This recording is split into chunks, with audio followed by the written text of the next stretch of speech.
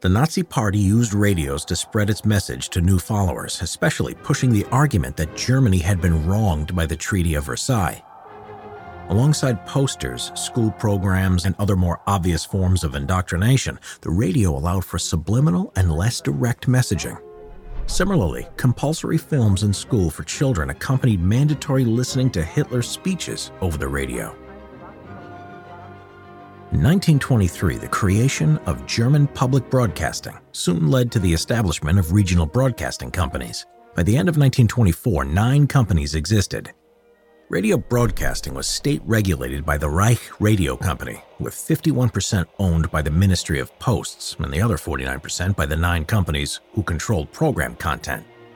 The increase in frequency strength combined with the information and entertainment available on radio led to widespread radio consumption of the medium in Germany during the mid to late 1920s. A fee was required to listen starting in January 1924, but content was non-political until 1929. Radio exhibitions began in 1924 and were later used by the Nazis to encourage and manipulate radio ownership and usage. The Nazi Party did not begin using the radio until after the presidential elections that took place in 1932. During this time, there was still an anti-Nazi element to radio messaging that resulted in a positive outcome for Paul von Hindenburg. The opponents of the Nazi Party used radio to try to denounce the latter's referendum against the Treaty of Versailles in 1929. German state radio was fully nationalized in 1932 under von Papen as chancellor. During the election of February and March of 1933, Joseph Goebbels, the propaganda minister of the Nazi Party, blocked parties other than the Nazi Party from transmitting political broadcasts. Hitler's speeches were broadcast, often in outdoor forums during that election. Radio broadcasts of marches, rallies, and public demonstrations were meant to give the impression of mass popularity in a peer pressure type tactic to get votes in the 1933 election. This was much more effective than when Hitler delivered a speech in an empty room, which didn't come across as well on radio. After a victory in this election and the further tactics that followed, the Nazis were able to seize power. In June 1933, broadcasting became part of the Ministry of Propaganda. Goebbels oversaw the replacement of hostile radio managers and reporters with Nazi supporters, and by April 1934, all regional companies became unified under the Nazi ideology. Its slogan became, "A radio in every German house."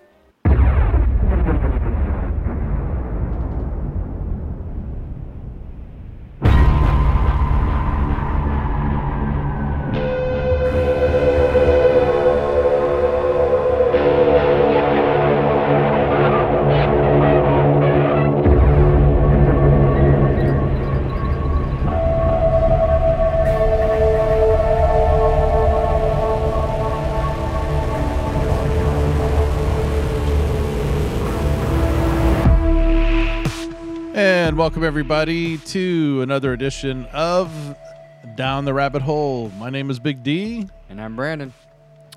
It's good to have everybody along. I hope you are having a wonderful summer. It is the 4th of July today. It is. As we record this. So happy 4th of July to everybody. And oddly enough, our show today is about propaganda. And if we really want to go down the rabbit hole, 4th of July is some American propaganda.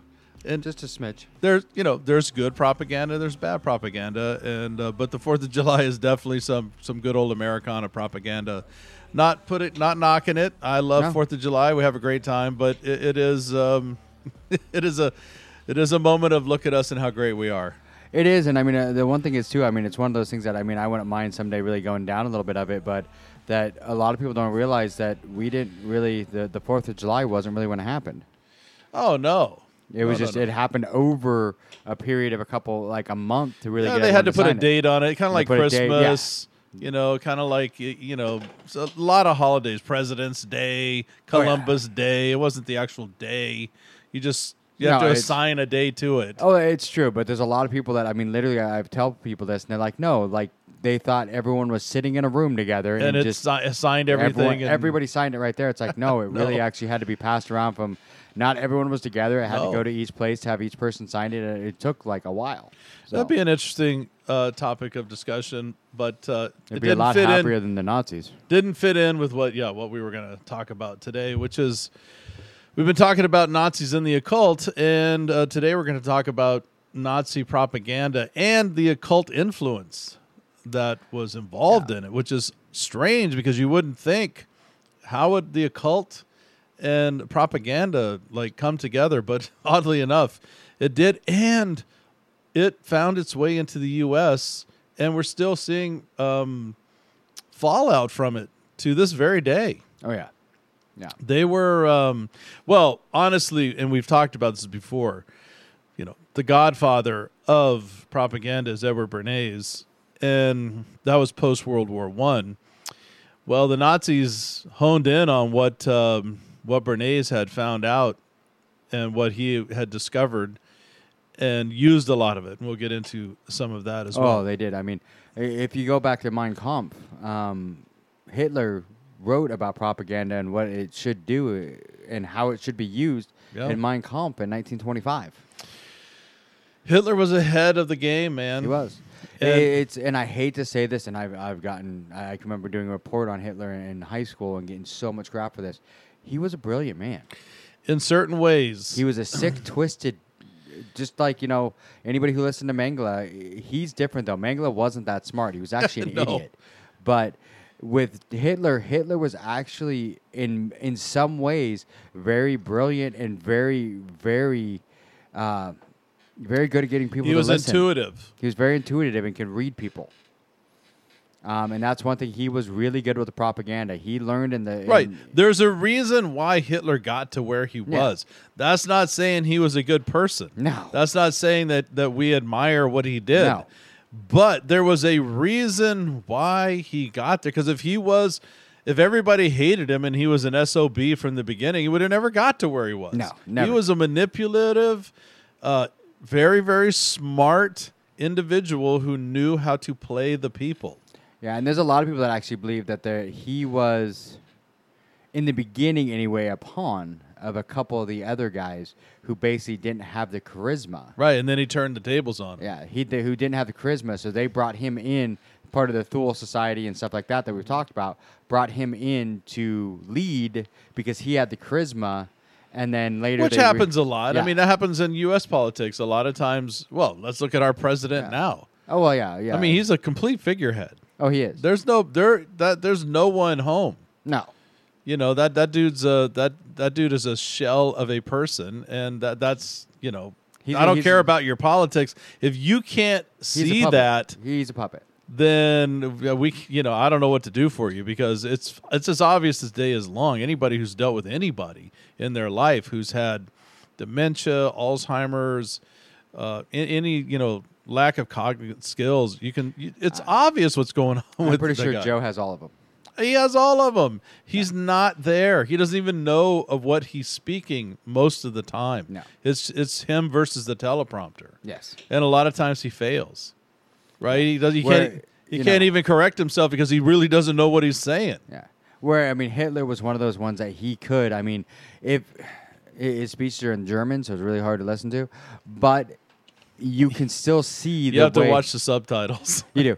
But you can still see the way his words and the way he talks and how he can just rile up a crowd. And I mean, I know it might sound like I'm admiring what he was able to do.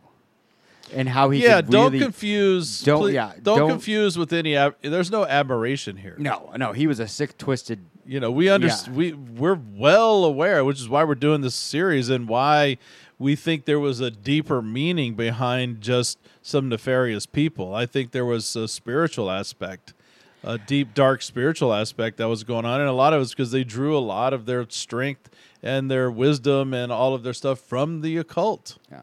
And that's one reason, too, is really with how charismatic and everything else he is. I have seen a lot of, theories that Hitler died multiple times and that he was replaced by doubles. And there is no way you could recreate that charisma. The look, everything else, but not the charisma and the way he could give a speech. I think there were public events that may have had some doubles. Yes. And that's common. Castro used that. There's been Hussein been did that. There was a lot of them. lots of world leaders, and we could go down that rabbit hole one day as well. But there's been lots of world leaders who use body doubles. It's pretty well known. Yes. And so the fact that there were so many blatant attempts and people were saying we're going to kill Hitler, it wouldn't shock me if it was just an event that he was sitting at or not giving a public demonstration, if he put out some, Yeah. I mean, there's theories that Kennedy had a double. There's theories that almost all the presidents have had a double, and many world leaders. So that doesn't shock me at all. No, it doesn't. But I don't think, like I said, some of the theories is that he died and then they just put the double in his place. And I don't believe I'm not buying that. I'm not buying that because, like I said, the charisma, you can't. No, you can't recreate You that. can't fake that charisma. I mean, that was just something he had. You can only do that with Paul McCartney and the Beatles. Yes, that's it. Right. If you go back That's because the Tavistock go back is and shit. listen. Go back and listen to that episode. That you'll get that reference. It's because the Tavistock Institute was in it, so go back and listen to that one too. Right, John Lennon. There's many of them. Yeah. Many Beatles. So, hey, I honestly haven't had a chance to listen to it, but you did the midweek podcast this last week. I was traveling. I had lots of family stuff going on. It's been stressful, but I'm looking forward to hearing it. You did put a warning on that. You want to explain? I did, anybody who and hasn't listened to it, is it that bad? Is it like what's the I mean, deal it's there? one of those things. I mean, if you listen to the Children of God and you had issues with some of the stuff we talked about with Children of God, you're going to have. Is it mostly because it deals with the kids? It's the kids. Yeah. And it's disgusting. It's Oh, it's bad. disturbing. It's bad. Pretty much by the end of the episode, you can hear that I'm getting like angry just talking about like what this man did. Yeah. And I mean, it's disturbing. I mean, really, I had to like literally like just go like turn the shower on as hot as I could get it and lay in it for an hour just to like try and get the nastiness off me. Well, and so before we get into today's topic, because one of the things that we run across a lot when you're dealing with the Nazis and you're dealing with the atrocities is there's a certain segment of society that are deniers, that deny that it was as bad as it's been reported, that it actually happened at all. I've seen things where it's actually the Jews were treated quite nicely, and this was all a ruse, and it was just it was anti-propaganda against them. But the proof's there. The proof is there. But So I mean, what do you say to people who would listen to that and go, I don't know about all of this? Do some research. Look, and part of it we're going to cover today is why a lot of people believe that is the propaganda that the Germans were able to put out. I mean, there's proof that they had one of their concentration camps was basically a front so that if anybody ever wanted to come look at a concentration camp to make sure it was good, that's the one they would use. They would have the Jews write letters and postcards to their family saying how wonderfully they were being treated right before they pushed them into the gas chamber. Yeah, if you read the Gulag Archipelago, he talks about that a lot in there, about the propaganda that they would force the prisoners to do, and when they knew a news crew or whatever was coming in, they handpicked certain people. And a lot of times they would pick guards and make them look like prisoners to interview or to give the tour, talk about how great everything was.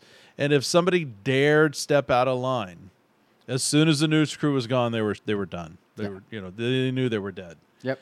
If they tried to slip a note, if they So and that's what a lot of people don't realize. I mean, a lot of people see, oh well, look at this, this here where they had a news crew, they had an investigation team going and look at them. Yeah, but the Nazis made sure they picked the one place that they could make. Well, let's put it into a modern perspective. Nice. Kamala Harris supposedly going down to the border.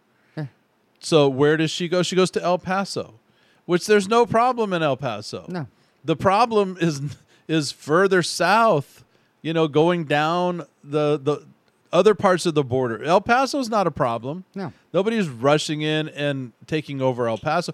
But the rest of it, they're taking over people's ranches. They're coming in but so where does she goes there, gets a photo op and says, no problem.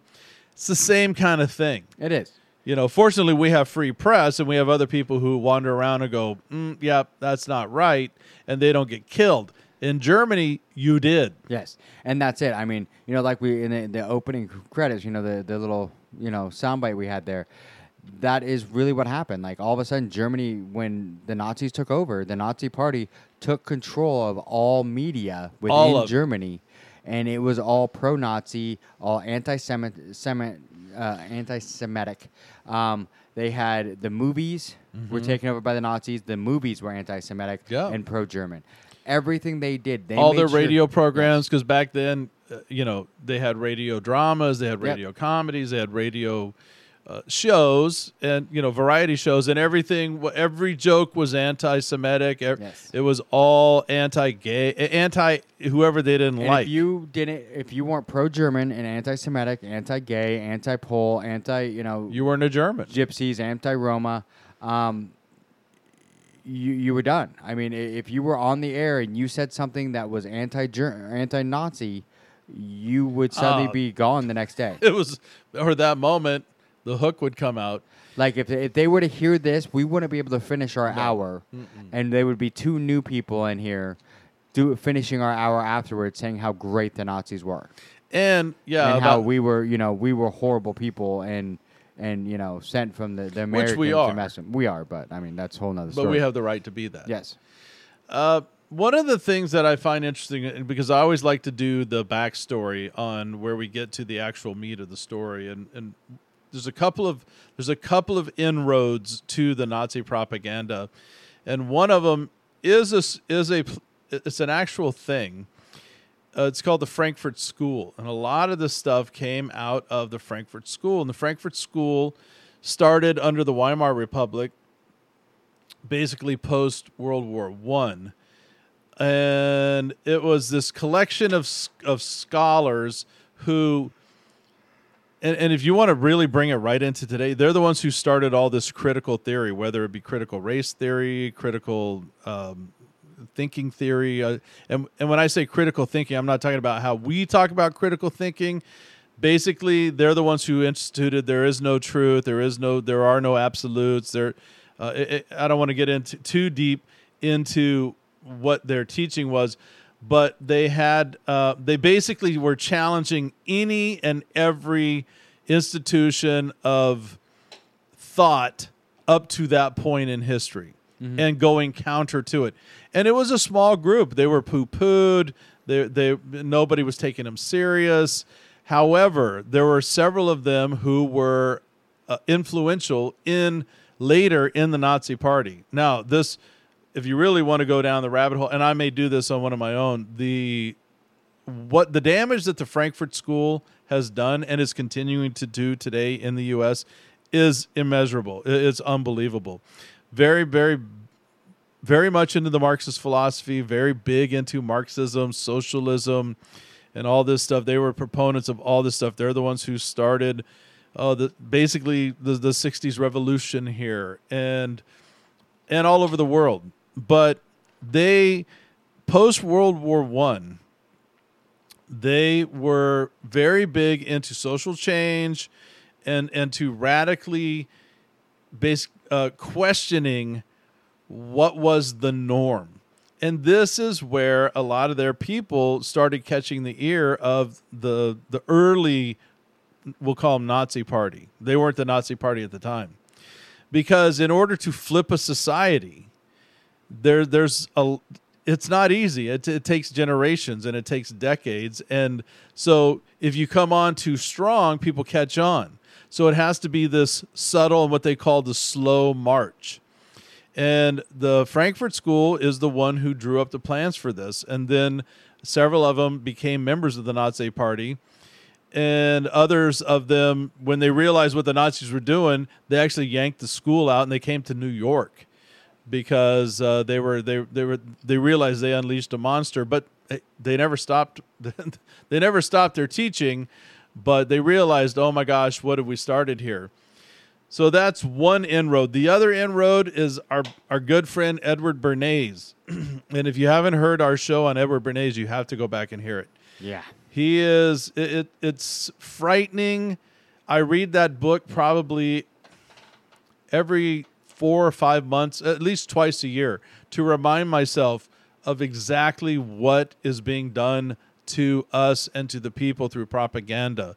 And this guy, Edward Bernays, he wrote the book, Propaganda and Crystallizing Public Opinion. Goebbels, who became the minister of propaganda for the Nazis, was a student. Bernays didn't know it. But what he wrote, and when his book got around, Goebbels became fascinated by it and became a student of it and used it in his ministry of propaganda because Edward Bernays was so successful. He was so successful in changing people's minds, changing people's habits, changing the way society looked at things and the way they bought things, the way they processed information, the way they made decisions. If you don't believe me, it still affects you to this day. Go back, listen to that episode, read his book. You will be shocked. And it's not a knock.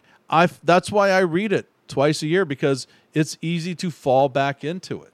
It is. I mean, it's one of those things I remember when we were studying it, that as you're reading it, you're like, hey, I noticed this happening this morning. And I noticed that, this political party doing this today. And I noticed this political party doing this yesterday. And you notice really quick how our government uses and the both government, parties, sales, businesses,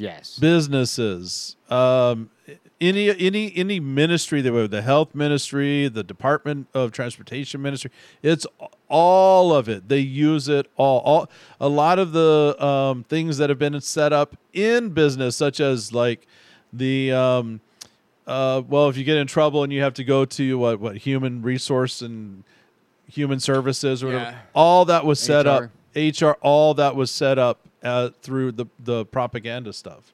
Yeah, and I mean, it's like I said, it's Hitler knew all about it. I mean, Hitler had to deal with it a little bit in the 30s. See, you've got the same thing right there that I was just about to read too. Oh, go ahead, read it. So this is what he said in Mein Kampf. This is from Mein Kampf. Which, if you don't know what Mein Kampf is, that's pretty much Hitler's book on how to take over the world, basically. If you've never read Mein Kampf, I highly recommend it. There's a lot of condensed versions. Don't get those because they cut out most of the really important stuff. Get like a literal translation of Mein Kampf, and I'm not saying read it because it's a valuable piece.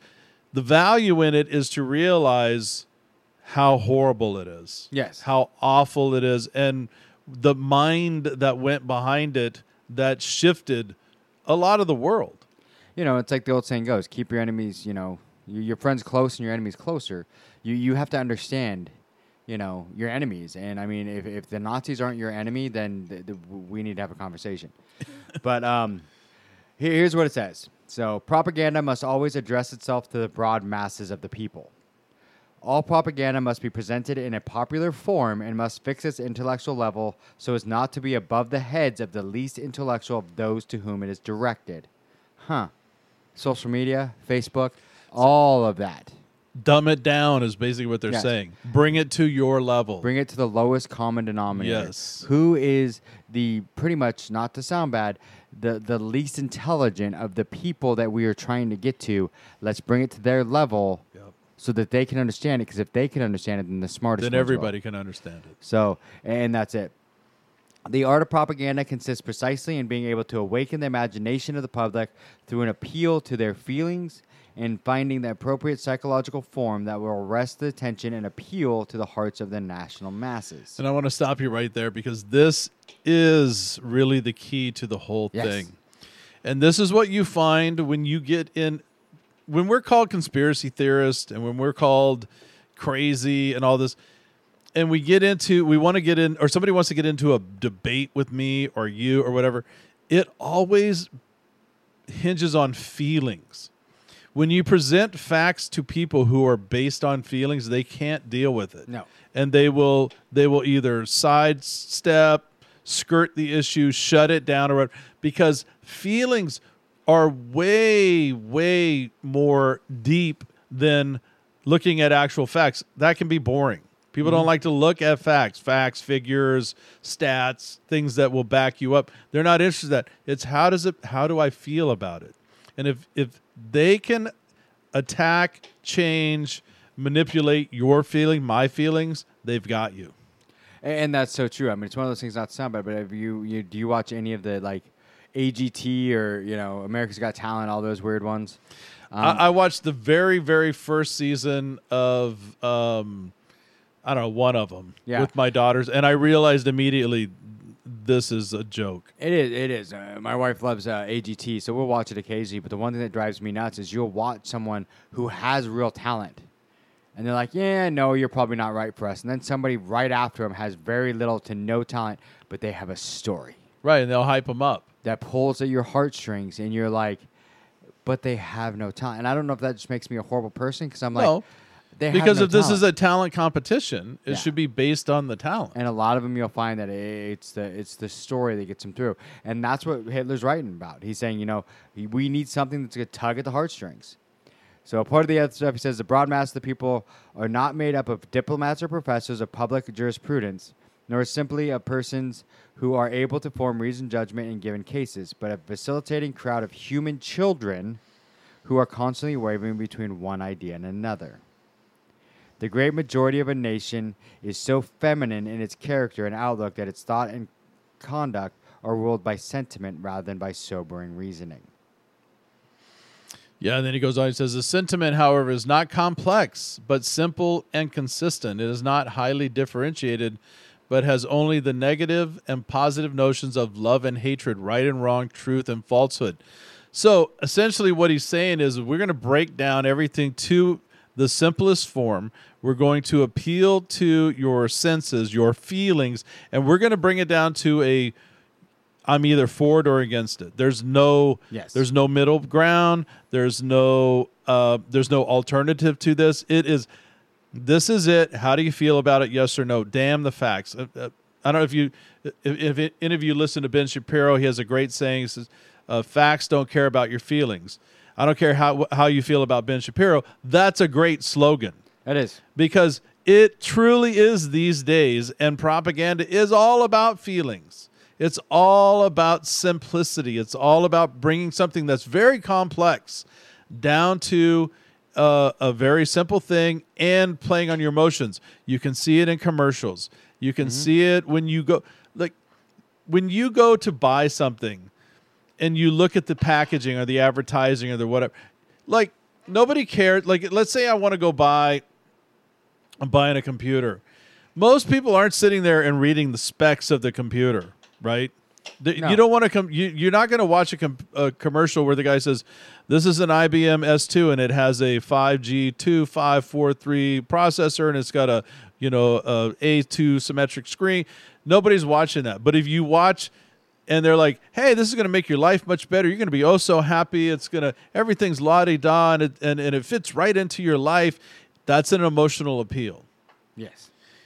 And it may be a piece of crap, but because the people on the commercial are happy and they're at the park and they're using it at school and they're also using it everywhere and it's just so wonderful, you're more likely to go that route than the dry, boring one where the guy's actually telling you what's in the computer.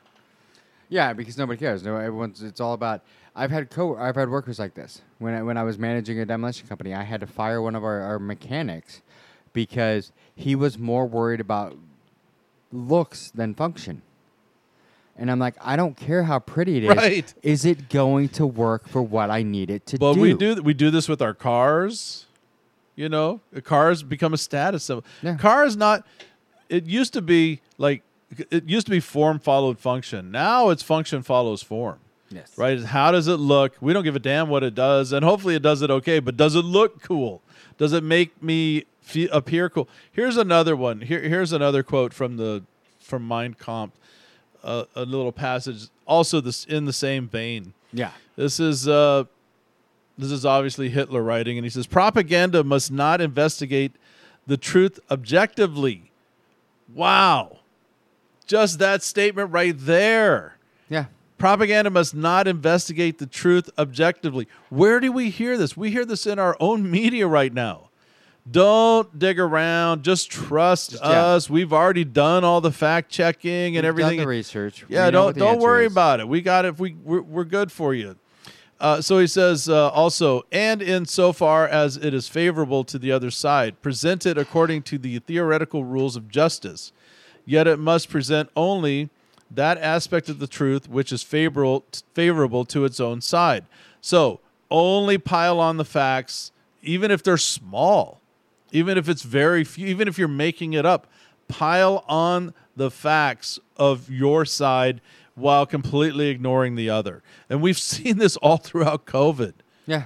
If you dare to go step outside the line, banned from social media, banned from any conversation. You were a denier. You are still a denier. You're a vaccine denier, COVID denier, on and on. If you dared question any of it, you were kicked off of Facebook, kicked off of Twitter, and I'm talking not just average people, but doctors. Yes. Series of doctors, groups of doctors were just completely erased. And if you had anything that was logical that went against what they were saying, it was like you were a horrible person. So right now I'm seeing a lot of things of they've had, I think it's 11 firefighters from the building collapse in Florida, right, that have tested positive for COVID-19. And there's a whole bunch of people on one of the threads I saw that were like, well, weren't they wearing their masks and their respirators? Unless they're actually wearing the SCBAs, which doesn't matter. Provides their air, it doesn't matter. It doesn't matter. So it goes on. It says, the receptive powers of the masses are very restricted, and their understanding is feeble. Which we just talked about right there with the mask. That is what they've done. They've made people believe that these masks and everything else through propaganda can do what they can't. Goes on. On the other hand, they quickly forget and we see that right now. Yes. Crazy. I mean, what's the news cycle on something like 40 seconds, 2 minutes, 3 minutes? Such being the case, all effective propaganda must be confined to a few bare essentials, and those must be expressed as far as possible in stereotyped formulas.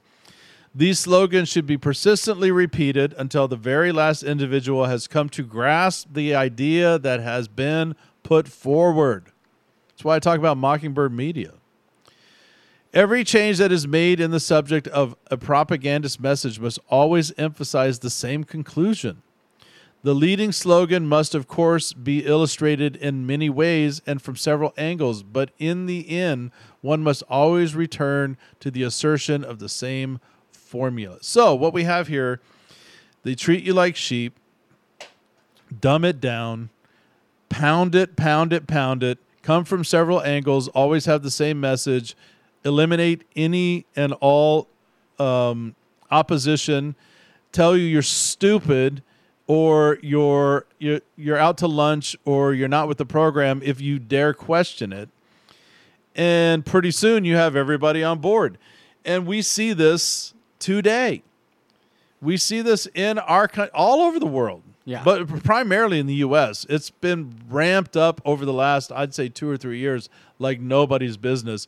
And that's one of the reasons we started this show, is because I don't like to just hammer down that everything is propaganda, but everything is propaganda. No, it is.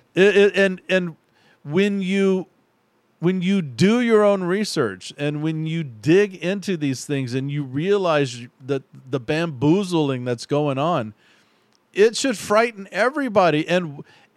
We need to get to the bottom of what is it that they're covering up? What is it that they're doing? What is it that they're pushing that they don't want you to know the other side of? And that's the reality. And that, unfortunately, in Germany, the propaganda that they used and what they were covering up was absolutely horrific. And we hope it never happens again in the world, which is why it's important to stay on top of it, because this stuff can and may happen again. And it has happened under other regimes. We've talked about it. Baby Doc, Pol Pot, right? Currently under the Chinese, the CCP, they've got the Uyghurs in concentration camps and work camps and sterilizing them. Nobody bats an eye, because, hey, They're good business people, and we like Chinese products. But so where does this all come in? Where does the occult come in on this? There's a few parts. Yeah. Really. I mean, that's what I found fascinating about this, because that's where we're at, right? We're really looking and trying to dive into sort of how the occult influenced what the Germans, what the Nazis specifically were doing. Yeah. And in this great book, Hitler's Monsters, there's actually a almost an entire chapter on it. And I'm not going to read it all, but I'll just give you the skinny. Let me ask you a question, because we've seen the demographics of those of you who listen to the show, and I know a lot of you don't remember like when the newspaper was the driving force of the news.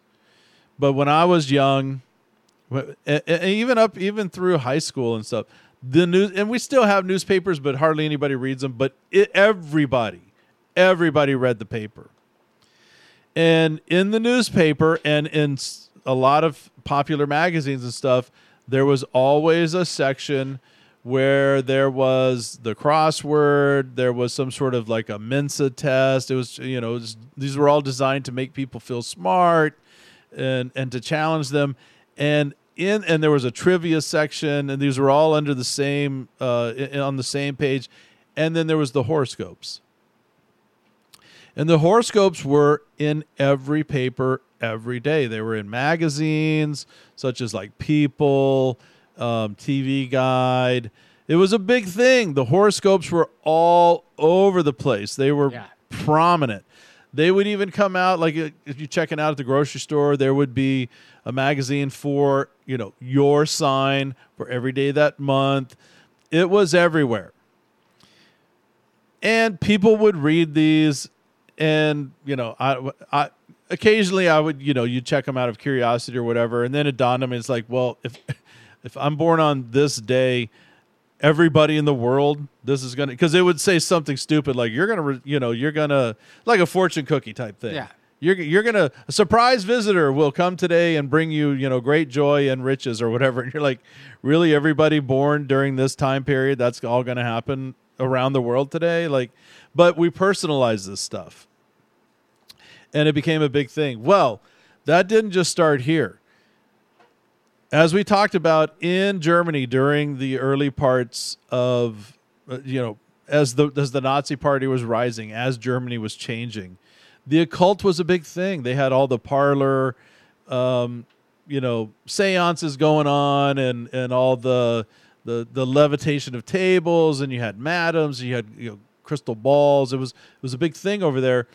Well, Goebbels, he caught on to this. And when the Nazis took over all of the medium, like radio, newspaper, films, everything, he brought in all these astrologists and diviners. They call them diviners, and sat them all down and said, "This is what I want." And so because it was like one of the most popular features in the paper and on radio then. And so he told them what he wanted and what he wanted them to find in their stars, or however they do the astrology. And they started using astrology, dripping it into the astrology first, Nazi propaganda. So as people would read the paper, and they like, I don't want to read, I don't want to read the heavy stuff. I'm just going to go over here to the fluff stuff. Yep. I'm going to go do my crossword. Well, all the crosswords, all the trivia, and primarily the horoscopes were all used as propaganda to push Nazi ideology. The Nazis, our government would never do that. Not our government. No, our government would never do that. No. That would never happen. Never. And then there was a couple of them who kind of caught on to it, and so they stopped, because he he was the head of propaganda, the Ministry of Propaganda, but that didn't mean everything crossed his desk. And he caught wind that a few of them kind of decided not to put that out anymore, immediately killed them and brought new ones in and said, this is your job.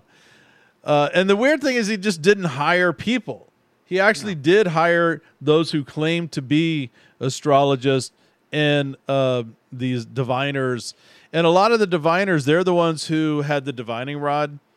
They would hold it in their hand, and they would put like a piece of paper out with words on it, and the rod would go almost like a Ouija board. Yeah. And the rod would move around, and the right words, and then and then they'd write down the sentence. Yep. And magically, it all was pro Hitler and anti-Jew, anti anybody that Goebbels didn't want. And so, because he was so involved in the, let's just say, the occult side of this, and he was fascinated by this, that he brought them in because they started doing a really good. People were starting to buy into this stuff. They were really starting to buy into it, and they were noticing a change. And they had several radio programs where they would read off horoscopes, and they noticed everybody was dialing in for that. And so then he moved several of them over into where they were writing scripts for the radio dramas, which was a big thing back then. We didn't have TV. No. Back then there was no TV, so everybody gathered around and would listen to radio dramas or radio comedies. So they would bring this in, and we alluded to this earlier. All the jokes were anti-Jewish or anti whoever they didn't like. Mostly the Jews. Mostly. Every joke was anti. So they created the scenario through comedy, through drama, through horoscopes, through where the average person was. And they turned, because at the time, most Germans didn't have any problem with these people. No. They worked alongside them. They went to their shops. They lived next door. And it was through this turning that most of the population of Germany flipped and started going, oh man, I didn't realize this about them. Sad thing is we're seeing that now, only it's not a race, it's race rather than a group of people, right? It's not a nationality. Now they're trying to drive the wedge between black and white, or white and everybody else here in the United States. And we're seeing a lot of that. Well, yeah, because, I mean, if you can divide the people, they can't rise against you. It's a lot easier to deal with, a group if you can split the group down the middle. And say, I'm just going to deal with the left half today and the right half tomorrow. Right. Well, I thought it was interesting that there was actually this occult connection to it. And also, one of the things they really relied on too was folklore, because they were really big. The Germans really love, and even to this day, they love folklore. They love folk stories. So what they did was they started making up folklore. Well, of course. I mean, they started making up where the Germans came from. They started making up where the Jews came from. No. They started making up that like if you crossbred, that's where the gays came from. And they hated the Slavs. The Slavs were they weren't quite as bad as the Jews, but they were getting there. They were more responsible for just basically muddying the water. The Jews were just awful. There was no redemption. They were dogs. They were vampires. They were less than dogs. Yeah, they were horrible. Gays, and then but see, here's the danger. That's dangerous enough, obviously, and we're at a point in our country where we're gonna have to be really careful about this demonizing of certain groups, whether it be the whites or whether it be white males or whether it be straights or whoever, because there is a demonization going on in the United States. A big one. The division that's going on is not healthy. It's really, really bad. And a lot of it goes back to this. But what they did was they started with that and they turned everybody on that group, right? So there were a lot of subgroups. So there were your average Germans, and there were your hardcore SS group, and then there were But they all came together sort of under this coalition against that group. Well, once that group was gone, essentially, that machine can't be turned off. Then it starts turning in on itself. And that's where you had them going after Jews who they thought were too weak, or I'm sorry, Germans who they thought were too weak, Germans who they thought were defective, Germans who weren't, as bought into the system. It becomes a real danger. And you think you're safe, but you're not. The only way you're safe is if you're in the party. And that's one of the worst feelings in the world. To feel that you're safe and to think you're safe and then suddenly realize you're not. And that's why we do this, because it's really up to us to find out the information that's out there, disseminate the information, bring it into a personal space, and then make our own decision. I make my own decision, and I don't base it on any other group.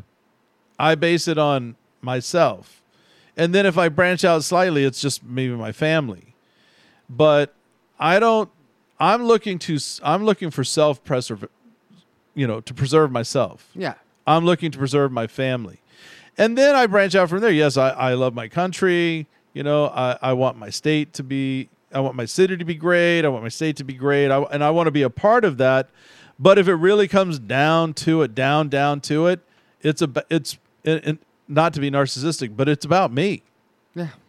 And it's about you, and it's about your circle of friends that you connect with, that you want to see persevere and move forward and survive. And that did happen in Germany. There's some amazing stories, but there's also really some awful, sad stories. There was a really sad story I read about this group, and they were Germans, and they didn't buy the propaganda. In fact, one of them was an officer, and he quit, and he took his family. There were probably like 25, right? And they went out into the woods, way out into the woods, and started a little community and lived off the land. They did, and they would only light fires at certain times, just so as to not bring attention to themselves. So let them know you're there. Well, there was a prisoner who was escaping from one of the gulags. That never happens. And was running through the fields, running through the forest, and came across them. And they helped him, brought him back to health, and said, "Yeah, hey, go this way and you'll be safe." Well, he got picked up by the guards, and they're like, "Where'd you get the new clothes? Where did you get the?" And he was like, "Oh, there's a group back there." Swooped in, killed them all, and they had lived for like 5 years like that. Wow. So you never know when you're safe. You never know when it's going to catch up to you. And that's why I think it's important that we stay on our toes, that we do our research, that we look into these topics and make sure everything's, on the up and up, especially with propaganda. And the other thing with propaganda and the Nazis and the Germans is they were really big into leaflets. The newspaper, flyers. They would post stuff on doors. They would hand them out at bus stops, train stations. They littered it everywhere. So the amazing thing is when the Allies came in to counter this, they would fly over and drop leaflets, and they tried to smuggle leaflets in like across the border and have them hand them out to kind of counter the other leaflets and stuff. It's a whole different ball game nowadays. So it's now all social media. It is. I mean, and that's really what social media is. I mean, it's, like you said, they'd come in and just drop leaflets out of a plane, basically. Yeah. Well, or try to smuggle them in and have people hand them out. Put them on Facebook. Yeah, and we hear about this. We hear about how, the Russians, they're always trying to meddle with the election, or they're prevalent on Facebook, and or the Chinese is always messing with this or that or the other thing. Everybody learned from the Germans on that's why they're doing this. Mm-hmm. The U.S. does it. We've meddled in elections. This idea that it's some new nefarious thing that the Russians are doing or that the Chinese are doing and all this stuff.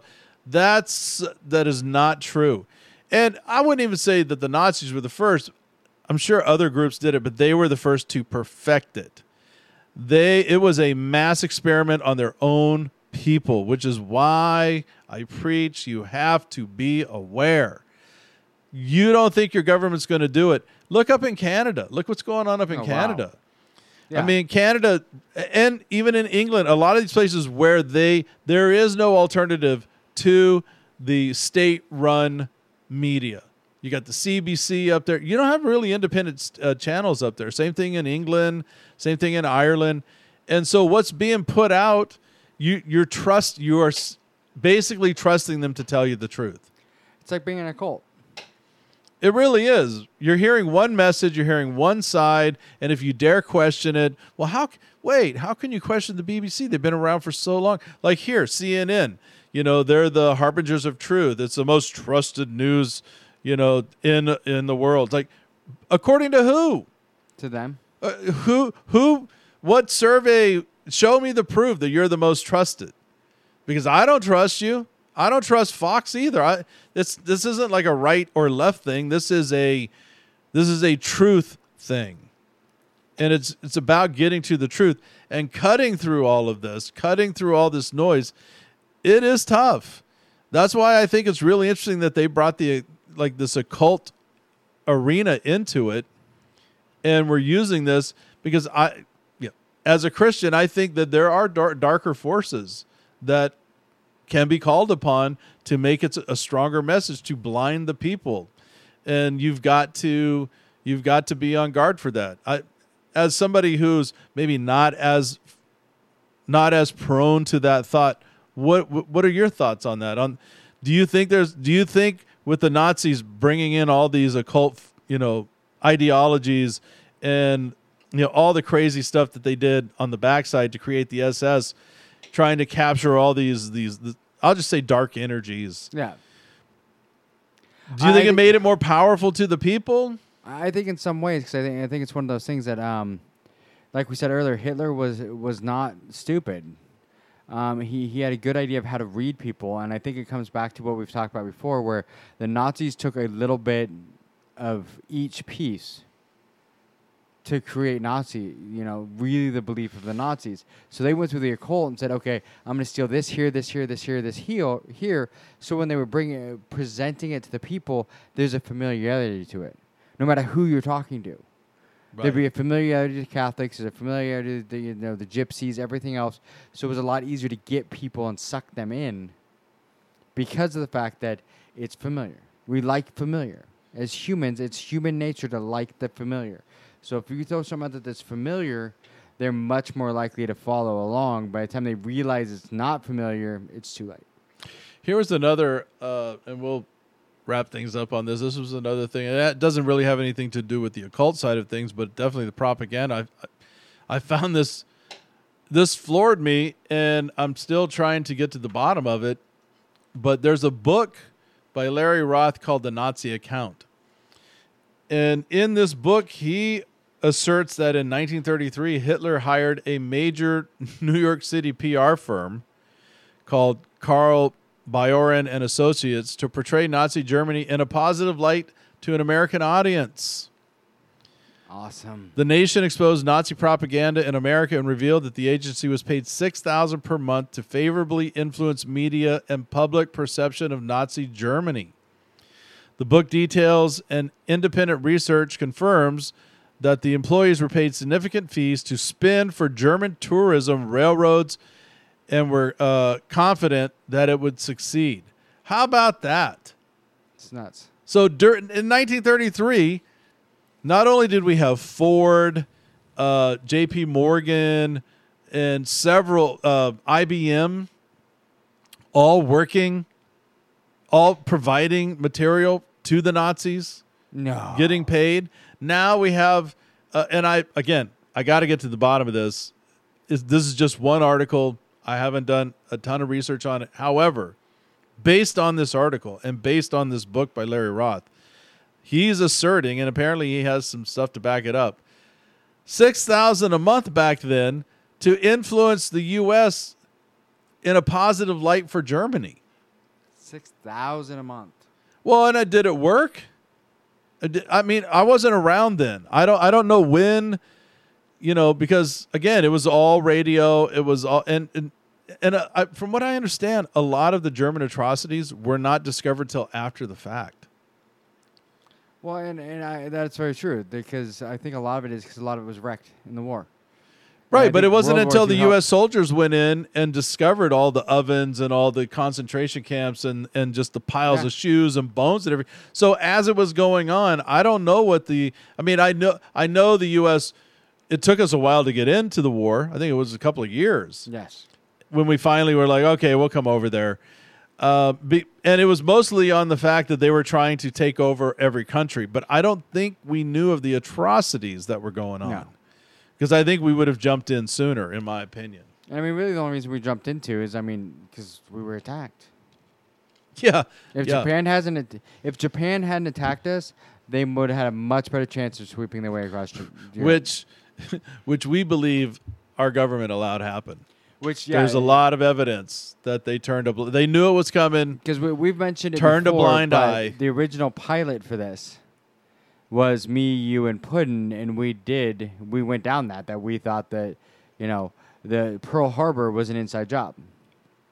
A lot of proof to it. And there's a lot of proof to the fact that they knew it was coming. They had a heads up, and they knew that the general population was very anti going back into a war because World War I had devastated the economy and everything. But in the U.S., they're war hawks, and the government wanted to go in, and they let that happen, which drug us in. So I don't know. We may have to revisit that at some point, but. Well, yeah, eventually. Anyway, lot of propaganda from the Germans, and that's definitely a rabbit hole we encourage you to go down. There's a lot there. There's a lot of videos, but I highly recommend German. Yeah, that's the problem. We could have played all kind of stuff because it's visual, but it's visual. We're not a visual show. But I highly recommend you look up Jordan Peterson Nazi propaganda. Jordan Peterson is a professor up in Canada. He has done entire classes and work studies on this, and he has amazing old footage films, old posters. So if you look up Jordan Peterson Nazi propaganda, or just go to YouTube or Rumble or any of those, type in old Nazi propaganda, you'll see the reels, the posters, the flyers, the handouts, the radio broadcasts, and most of them are all have subtitles so you get the gist. But it is crazy how they cartoonishly portrayed everyone they hated, how it started subtle and then got more and more, and then it infiltrated everything. It infiltrated the books, like we talked about, the books, the programs, all the way down into the horoscopes. And that's how you flip a society, and that's why, again, I always say you've got to have your own thoughts. You just can't. And if it's, look, I'm so against groupthink, and I know sometimes I'm probably more than I should be, but if there's something going on that's groupthink, and pile on, I immediately, alarm bells go off, and I think something's wrong here, and I got to get to the bottom of it. And sometimes I find out, it's true, but more often than not, I realize this is a movement. Somebody's trying to move people in a direction that they want them to go to, that they obviously wouldn't have gone otherwise. Yeah. And that's what happened here. And so, anyway, hey, again, here in the U.S., happy 4th of July. A couple of days ago, hey, happy Canada Day. And wherever else you're in the world, I hope everything's going well for you. Thanks so much for tuning in. You can always email us at downtherh@protonmail.com. I'll be with you on Wednesday for the midweek show, and we'll be back next week. Yeah. And if there's, like we've said all the time, if there's anything you want to hear, email us, like you said, downtherh@protonmail.com. Let us know what you want to hear. Yeah, we've got a list, but we'd love to add to it because when we're done with this, we're going to go into some, single show episodes where we're just going to go down the rabbit hole. Some happy ones. On some crazy stuff. And I'd like a really good conspiracy theory. We haven't had one for a while. I do. I want to go on one about the Care Bears though, because after Mangala, I need some caring. Because some Care Bears stare. Are the Care Bears satanic? I think so, actually. But that's a whole different deal. That is a whole nother See, there's a whole other. See, we could turn the Care Bears into which they can. There is a theory on that one, but yeah. All right. All right. I'm Big D. I'm Brandon. And we're out of here. Have a great week.